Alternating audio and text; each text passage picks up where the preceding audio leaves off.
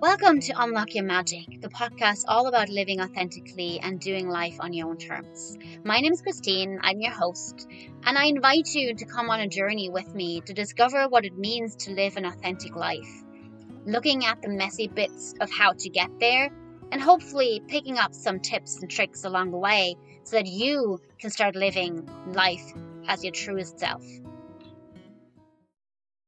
Today's guest is Tommy Ellis, and he is a clairaudient, which means to hear beyond what is considered normal hearing and listening, to hear beyond what is said. And he is someone like nothing else I've ever met before, to be honest. And he is magic, and our experience was magic, and I hope you enjoy this recording. Welcome. Today's guest is Tommy Ellis, and I'm very excited to speak to you. Thank you so much for coming on, and welcome. Yeah, you're welcome. I'm really looking forward to having the conversation with you. Yeah, so, Tommy, I've only come across Tommy recently, and that he's blown my mind is an understatement.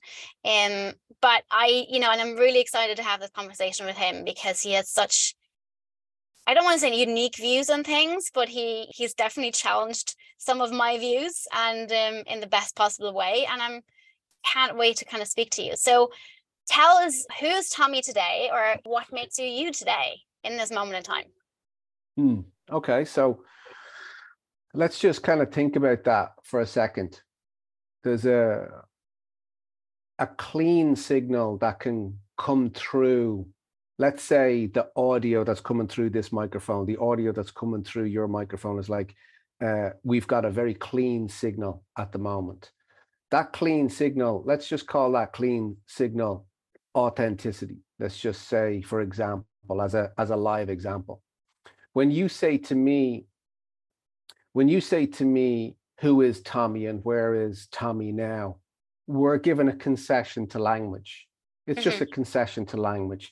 I've been called Tommy, you've been called Christine, and we take that to be so. We take that just to be the way it is. But very often, the personalities that we're talking about, Christine, are very embroiled in the world. They're very embroiled in stressfulness. They're very embroiled in ideas and opinions and this, that, and the other. And what happens with those ideas and opinions is it makes that signal unclean. It makes that signal a dirty signal. It makes that signal like it's got a type of fuzz or fizziness to it that makes the sound feel off. So if you think about the actual authentic aspect of ourselves coming in like a clean signal into the body, when it gets embroiled in a personality in a particular sort of way, it can take you down all sorts of wrong roads. So what I've learned, and where am I, let's say, in my day-to-day, is whenever there's a trigger that comes into my body and it lights me up in a particular way that I don't want to be lit up, I hit reverse. I stop it. I acknowledge whether or not it's telling me the truth about something, or whether it's trying to take me down a road of frustration that's not going to be good by 2 p.m. today.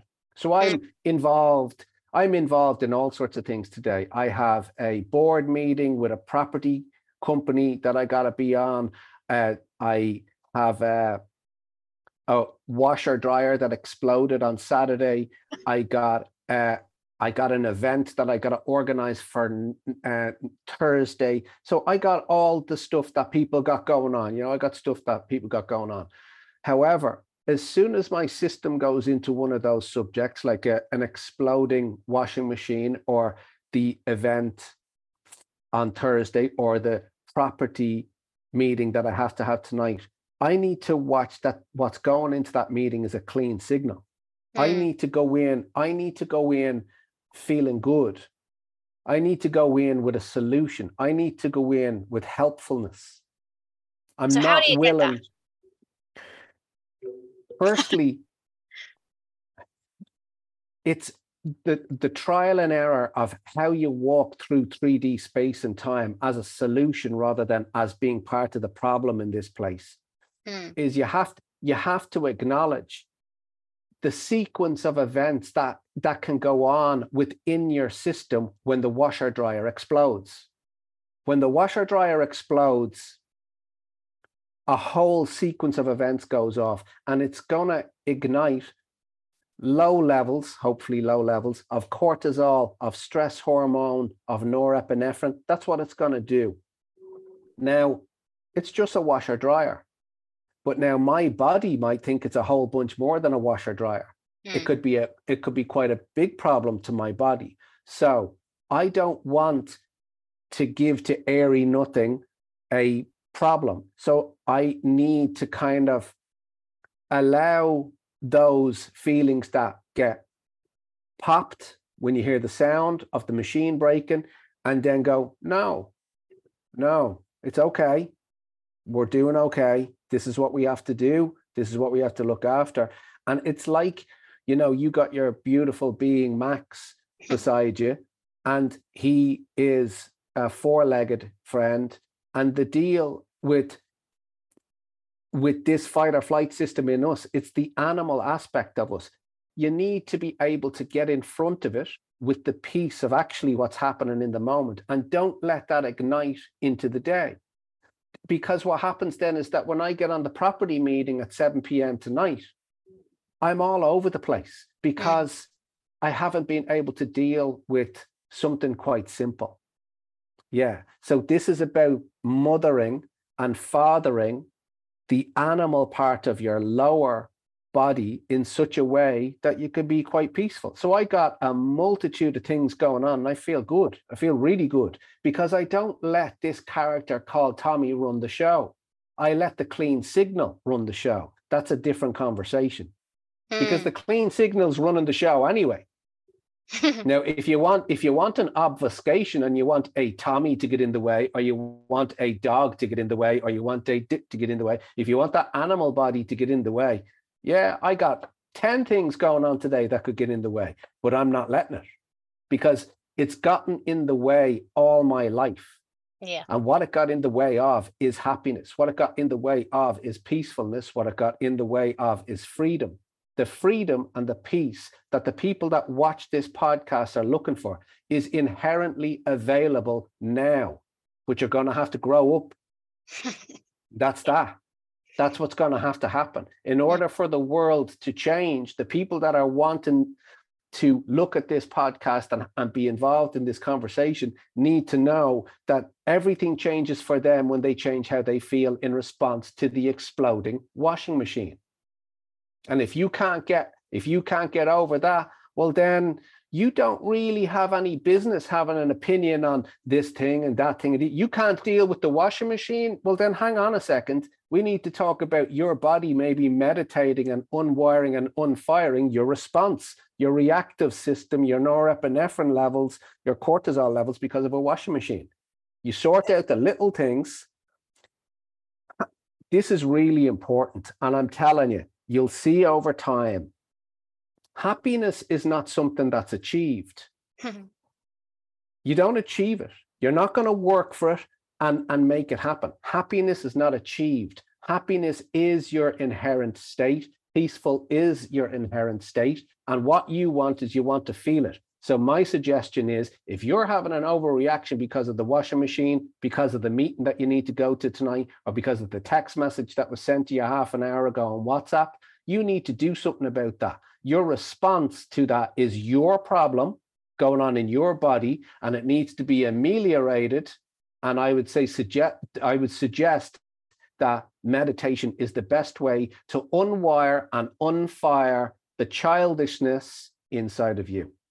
And and it's interesting because those two words that you've just used, happiness and peacefulness, I posted a picture there on Saturday. It was the first night that I've actually gone out in a very, very long time. And those were exact two words that people actually started to comment on, which is interesting because, it's been a long time that I felt this way. But also the one thing that as you were speaking that came to me, I was like, okay, sometimes it depends on the day, right? And kind of like, how do I, like that exploding washing machine, right? Is like, I kind of have like, I feel like for me, sometimes it's a tolerance issue. It's like, oh, I've had too many things kind of let them get in the way. And then the small thing kind of gets me. It's like, okay, that's usually now a sign for me. It's like, okay, I need to do whatever I need to do. I need to get out into nature and need to meditate. And I need to kind of like, get into that, out of that fight or flight kind of system. Right. But it's taken me a very long time to get to this place. And the awareness, right? Because that's the kind of thing, was like, oh, wait, I'm actually, and it was a hard reality, to be honest, to kind of notice that in the last few years. Like, I've actually been letting this lower part of myself, like you say, run the show for pretty much all my life. And I think most of us are running around like that. And a lot of us are not even aware of that. And because, we're so consumed by our problems and our, you said on an event there on Saturday, that we just, they're not real. They're actually not, real. And I mean, sometimes that can be controversial in the sense of like, if you have a sick child, or because that is very much real in that sense, right? But I think what your point is, and you may try kind of chime in, is how much we allow that to control us, and how much we allow all of that to affect us in that sense. So would you mind speaking to that a little bit? Yeah. Okay. So the child and the mom, the child had some symptomology.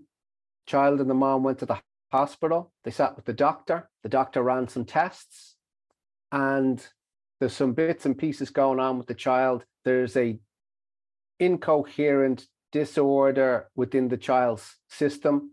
They go home and they tell dad and they tell the big sister. So everybody's at home, and this little 5-year-old boy, he's got some stuff going on.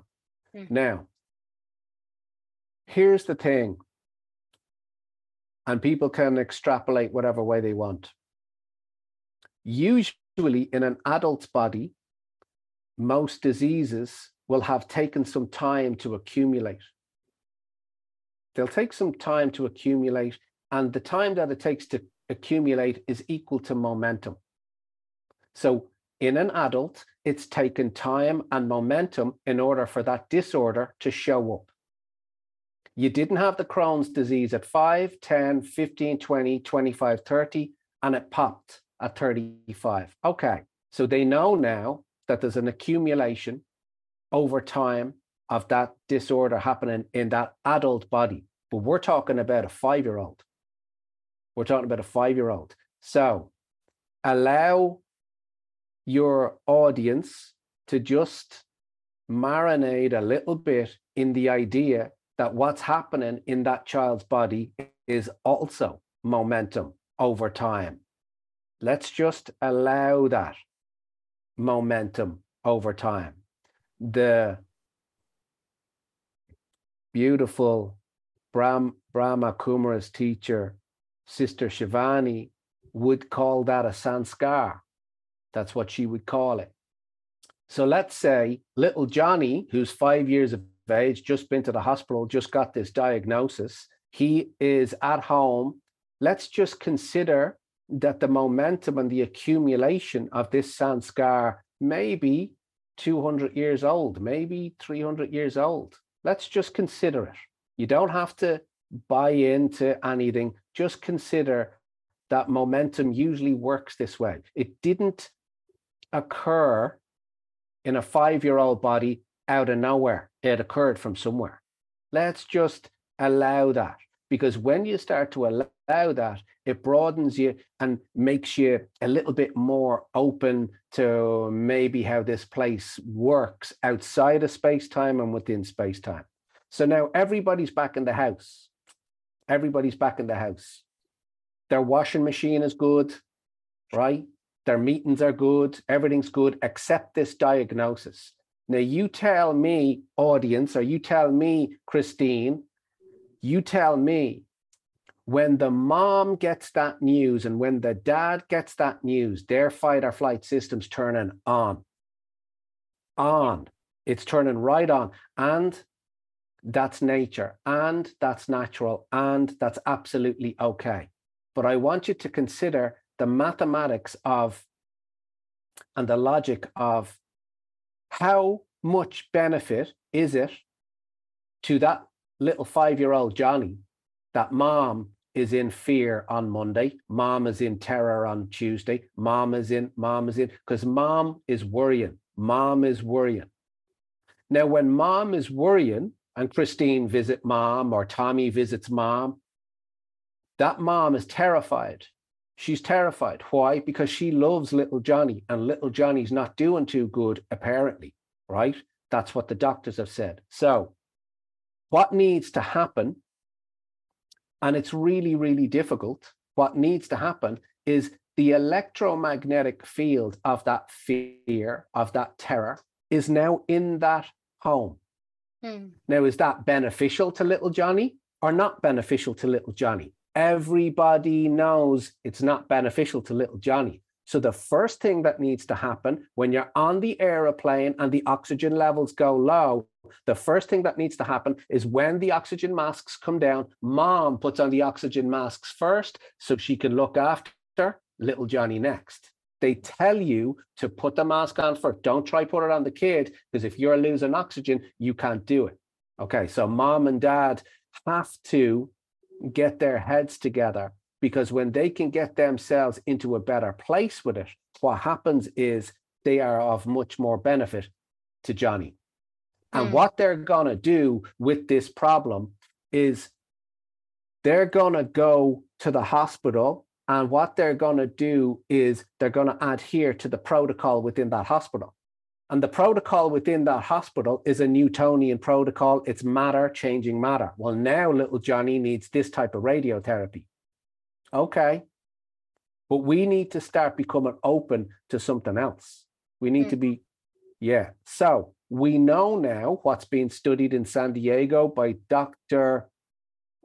Hamel is the electromagnetic field that's measurable from the heart center when it's in the company of sickness has the ability to entrain that sickness out of its sickness and into wellness. Now, this seems like the stuff of horse shit. That's what it seems like, right? But it's not. It's being studied, it's being measured, it's starting to be known, and it's a very, very real phenomenon. So let's say most of your audience now at this point, especially if their moms are going, this is bullshit. Okay, so, but they know instinctively, if you get mom, dad, not necessarily the sister, get mom and dad out of the house. Get them out of the house. So there's little Johnny and the sister, okay? And what you do is you walk in with a team of 4 or 5 people. They're peaceful.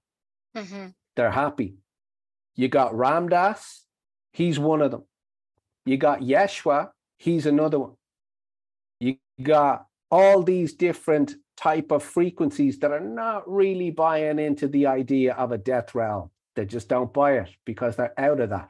Now, let's say you got these people and you got some really good, skillful navigators, and they went in and they sat in and around this body.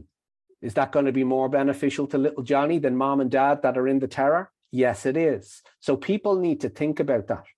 People need to think about that because they instinctively know that what I'm saying is so.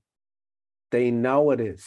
The electromagnetic field from your heart center, from love, from kindness, from carefulness, when it's in and around little Johnny, is he going to benefit from that? Yes, he is. Does that have the ability to have an effect on his body? Yes, it is, because it's his interpretation. So if there's a sick kid and mom has gone wild with the fear, mom needs to think about that. Mom needs to think about that and needs to unwire and unfire that response, because it's not going to help. It doesn't help. On practical terms, right? So let's take that example of the mom who is, rightly so in terror initially, right? Because it's like, we don't want to lose our child, we don't want to lose, those we love, and that's, like you said, natural reaction. So how does while we have Ram Dass, who was an amazing kind of man, I had actually the pleasure to meet as well. Hey, nice. In Maui, actually, in Maui. So while they're with Johnny, what do you tell mom? Like, what does mom need to do in order to get her into that peaceful state, into possibly, I don't know, acceptance? Is it acceptance of, well, he may go out of his physical body? Mm-hmm. And, is it the acceptance that kind of does that? And it's like, Yeah. and I suppose that comes in then the belief of death realm doesn't exist, right? Or like, Mm-hmm. or we stay here even though not our physical body may go. I don't know, is that the thing that's going to help her? Or like in practical terms, what can she do to get herself into that state so that she can be beneficial? So the thing about little Johnny and this symptomology that's kind of been set up in the body is these diagnoses get accepted straight away. They do. And what happens is, and there's lots and lots of cases where the placebo of the diagnosis that was said causes the sickness in the person. So it gets said by the doctor, it's inhabited by the body. The body's now inhabiting a different chemistry because it's terrified of what it's being given, only to be told 3 hours later by phone, we were looking at the wrong records. That's happened many, many times. So that placebo and the taking on board of this diagnosis, it's a very, very hard thing to do. But I would say, don't accept the diagnosis. Don't accept the diagnosis, because that's going to bring you into the realm of hospitals. It's going to bring you into the realm of Newtonian matter, changing matter, radiotherapy, all the bits and pieces, which are all good. They're all perfect. If I've got a broken arm, I ain't going meditating.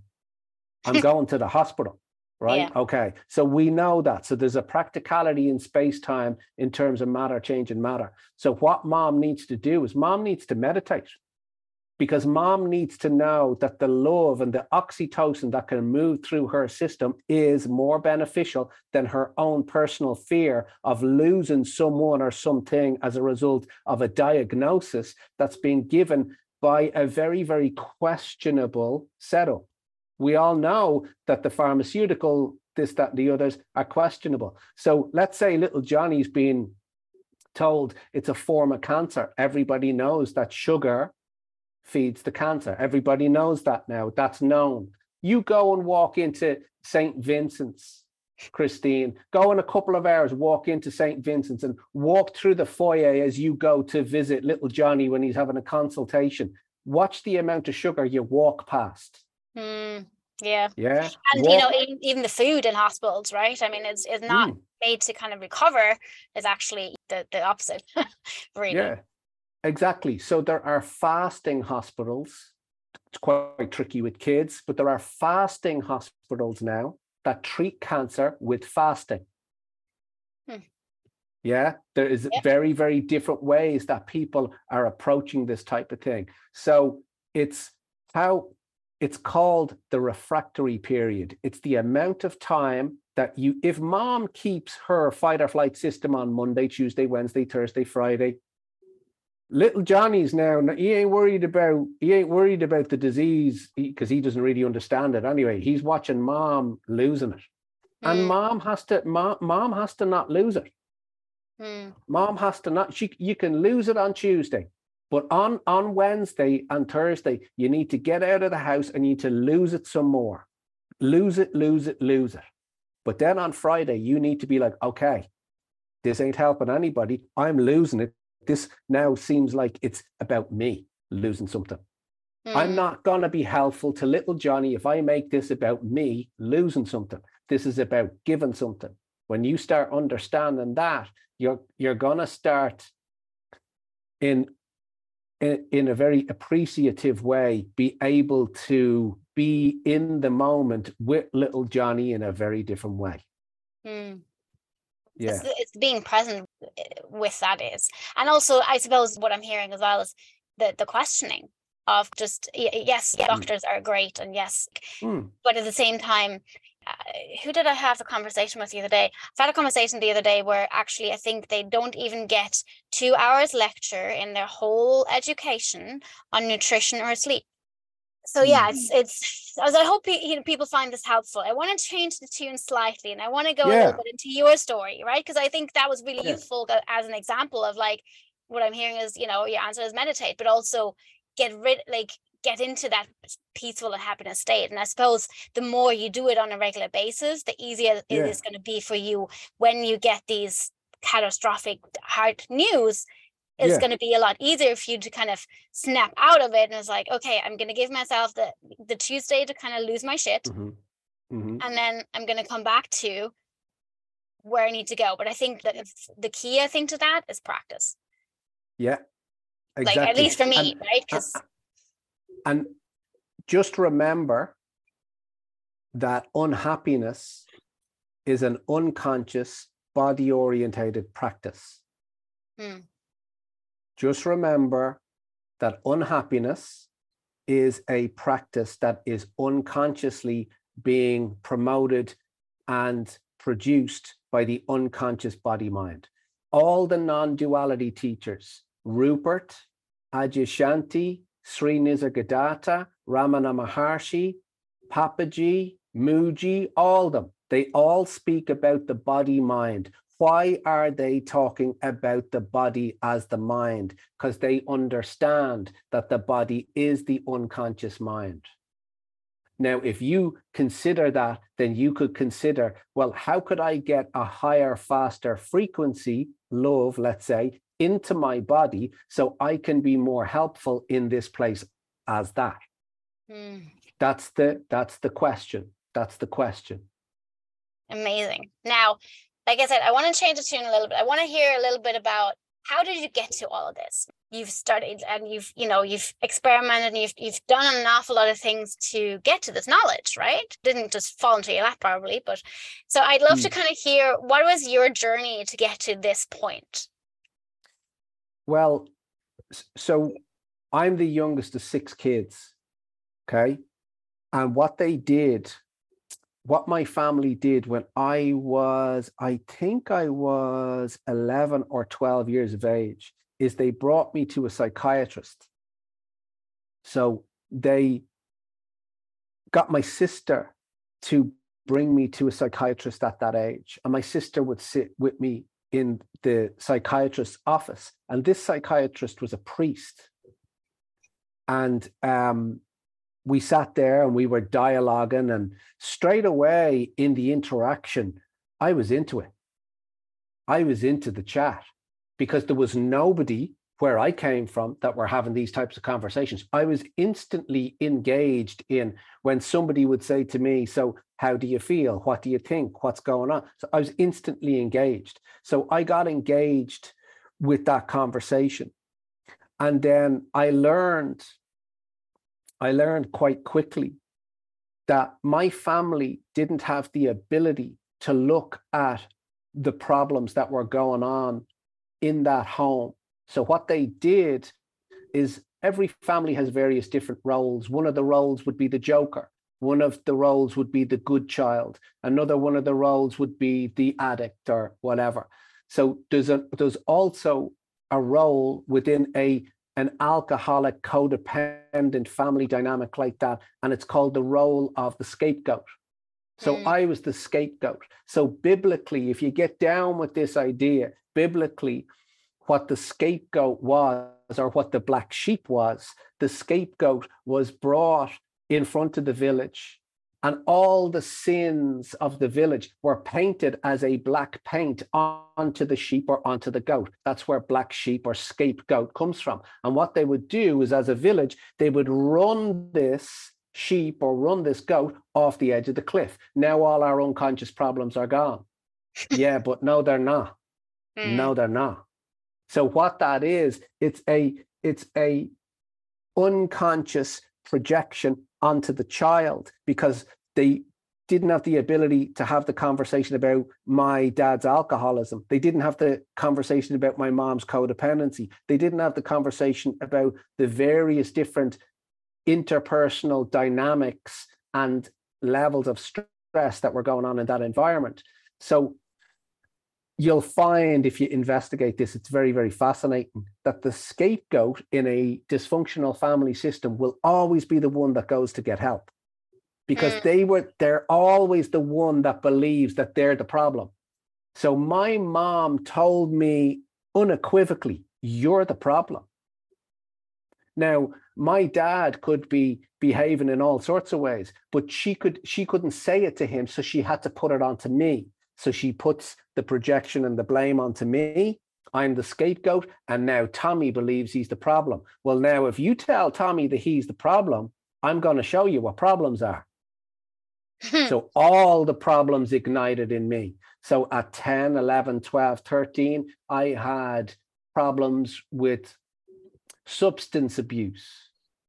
Okay, because I'm the problem. So now I'm going to get high to get away from the problem. I'm the problem. I'm going to get high, get out of the problem. Simple chemistry, simple mathematics, and the logic of a child. So that's what I would do. Sniff petrol, sniff glue, sniff Tipex tinners, sniff lighter fluid. That's what I'm going to do. And I did it very well.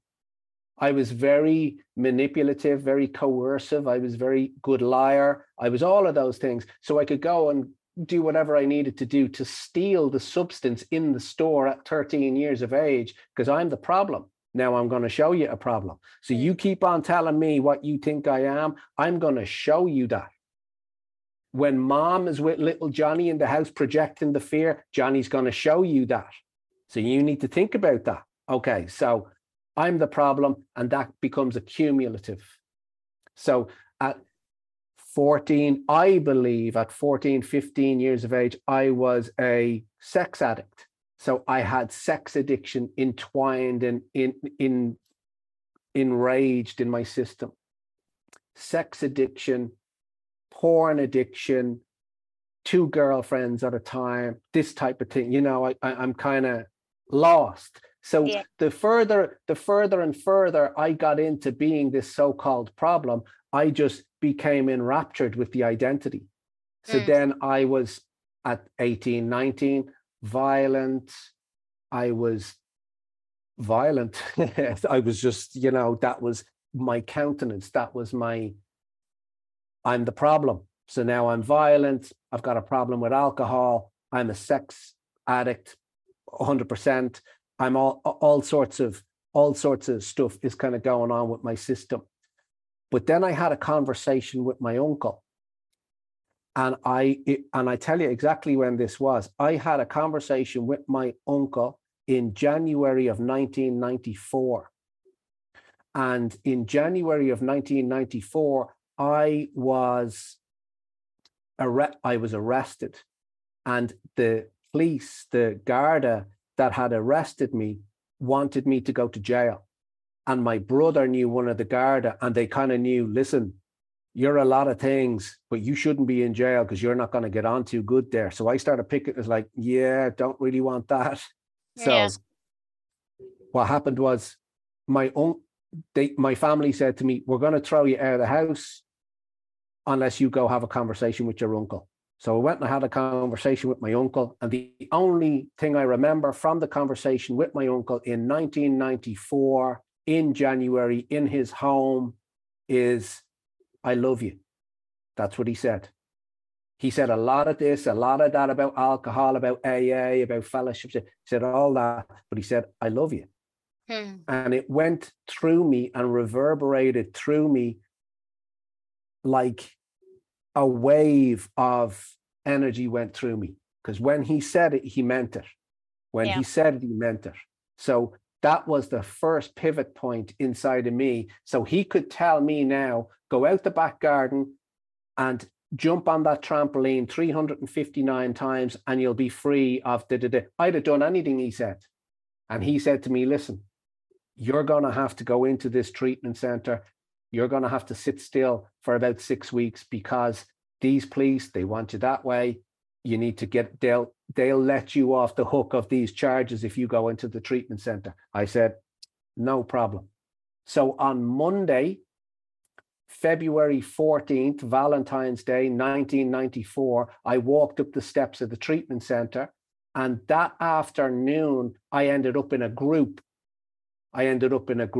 and I watched two female facilitators, like two wizards, dealing with 10 reprobates in this room. I mean, these women were just skillful. And from that point, I just became absolutely engaged in the process of uncovering the truth of what was kind of going on. So it took a bit of time, and it took a bit of time before I had that kind of, let's say, that Eckhart Tolle type of pop in 2017. 2017, the lid came off, and I was like,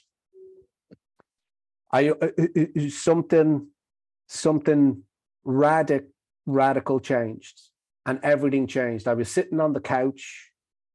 It was 2:00, 2017. I think it was July 27th. And I popped, and everything changed. That the only thing I can tell you is it's been very beautiful ever since. And I understand the trajectory of the lie of who I took myself to be. And I knew I was never that. I knew, I could see it, because I was being shown what I am. And I was being shown the essence of what I am. And it had nothing to do with the label Tommy, nothing to do with the label addict, nothing to do with the label alcoholic, nothing to do with the label of Tommy's done 10 years of holotropic breath work, or Tommy has drank ayahuasca for 5 years, or Tommy. Who's this character called Tommy? In 2017, that popped, and he popped too. He went into the background and something came into the foreground. And what came into the foreground is what I am. And what went into the background is what I'm not.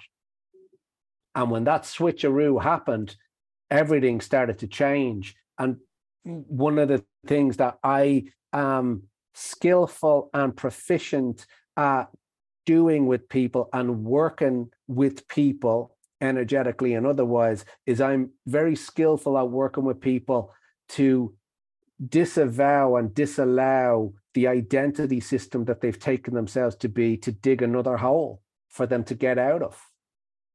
So that's so what I help people with. Yeah. Right? I'm good. You're so good at that. Really like good you're at like that. masters at that. Mm. And I do feel like it's in my life personally, I've been trying to get rid of that ever since I can remember, from about 10 years old. It probably even earlier than that though. I was like, there's something, that's not me. Like there's something underneath that, but it's the work of like, how do I get back to that? Because I think as we are born, I think, little babies are just that. They're just light.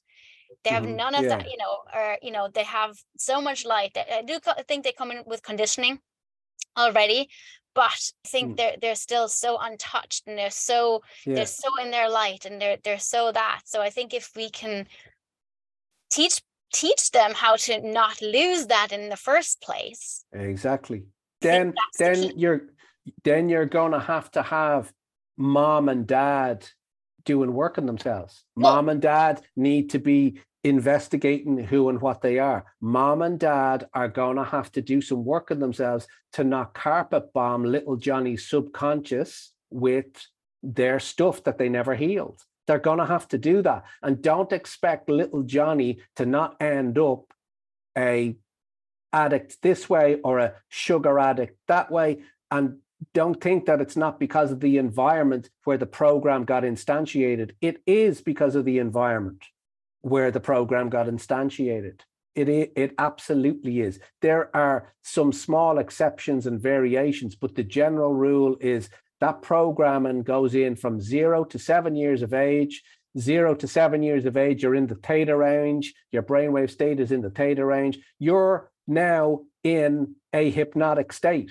So if I'm in a hypnotic state and I'm 5 years of age and my dad's coming home and he's hammered drunk every night through the 1980s, what do you think I'm going to have going on? I'm not going to end up a radical meditator. I'm not going to end up being drawn to Ram Dass. I'm not going to end up listening to Wayne Dyer. I'm going to end up on the piss. That's where you end up.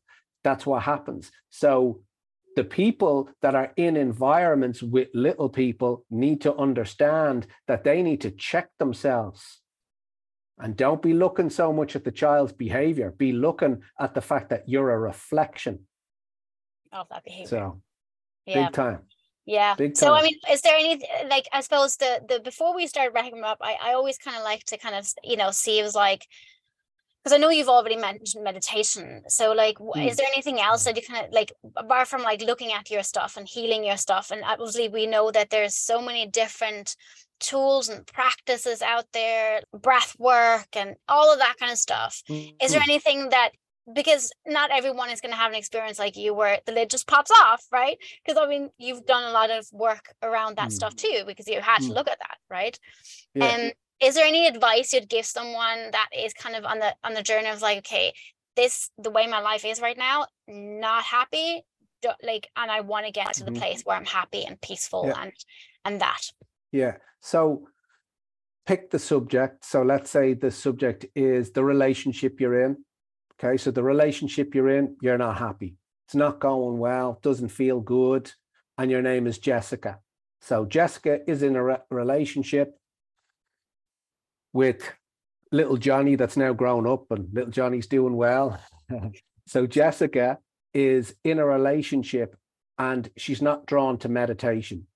First thing is, question what it is about meditation that you're not drawn to. Is it the couch? Is it the eye mask? Is it the fact that you don't like to sit on your own for periods of time? What is it that comes up in you? So what I would say to people is, the subject, like the relationship that Jessica's in, the subject needs to be explored by her, and explored in such a way as, how am I thinking about that subject, and how is that subject making me feel as a result of that thinking? So how is my thinking, feeling, thinking loop? What sort of loop is going on inside of me around the subject of the relationship? And understand deeply that that's what's creating it. That's what's creating it. Take responsibility and ownership of what you're producing in your body and the effect that that has in the outside 3D space and time. So I would say self-reflection. And here's the other thing.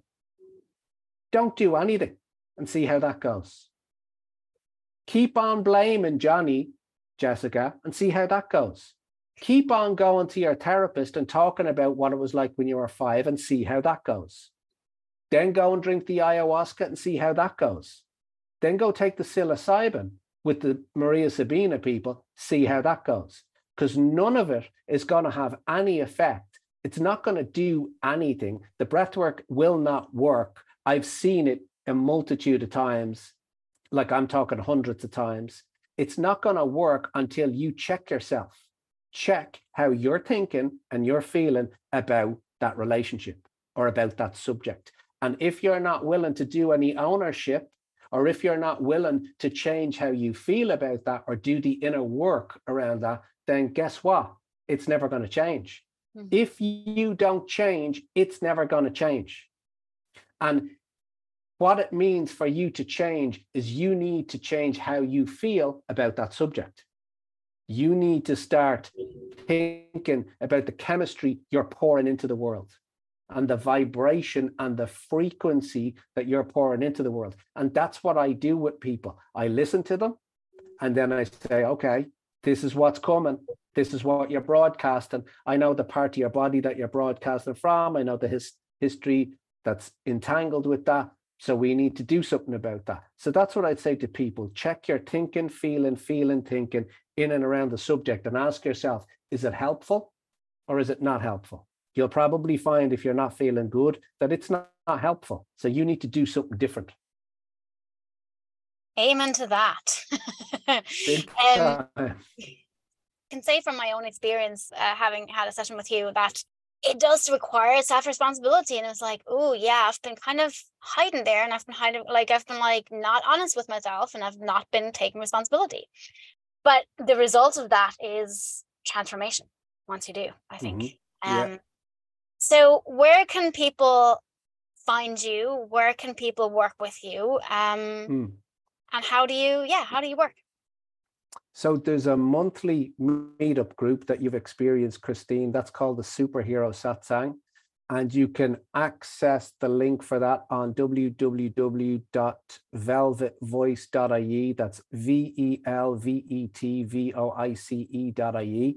And everything's there, really. If you're drawn to doing, there's a starter session that I run now. It's called the Novice. Then there's the Initiate, which is a longer amount of time. Then there's the Mystic. So there's various different services on the website, velvetvoice.ie. But I would suggest that people start with maybe either the Novice session or the Superhero Satsang, and then we can go from there. Amazing. Well, thank you so much for taking out time of your day and hey, thank you. That was great. Sharing wisdom with us all. And thank you. Cool. Thank you for listening to another episode of Unlock Your Magic. If you like this episode, make sure to head over to Apple Podcasts, Spotify, or wherever you listen to your podcast to subscribe, rate, or leave us a review. These small actions help us immensely since we're an independent podcast without any sponsorship. See you next time.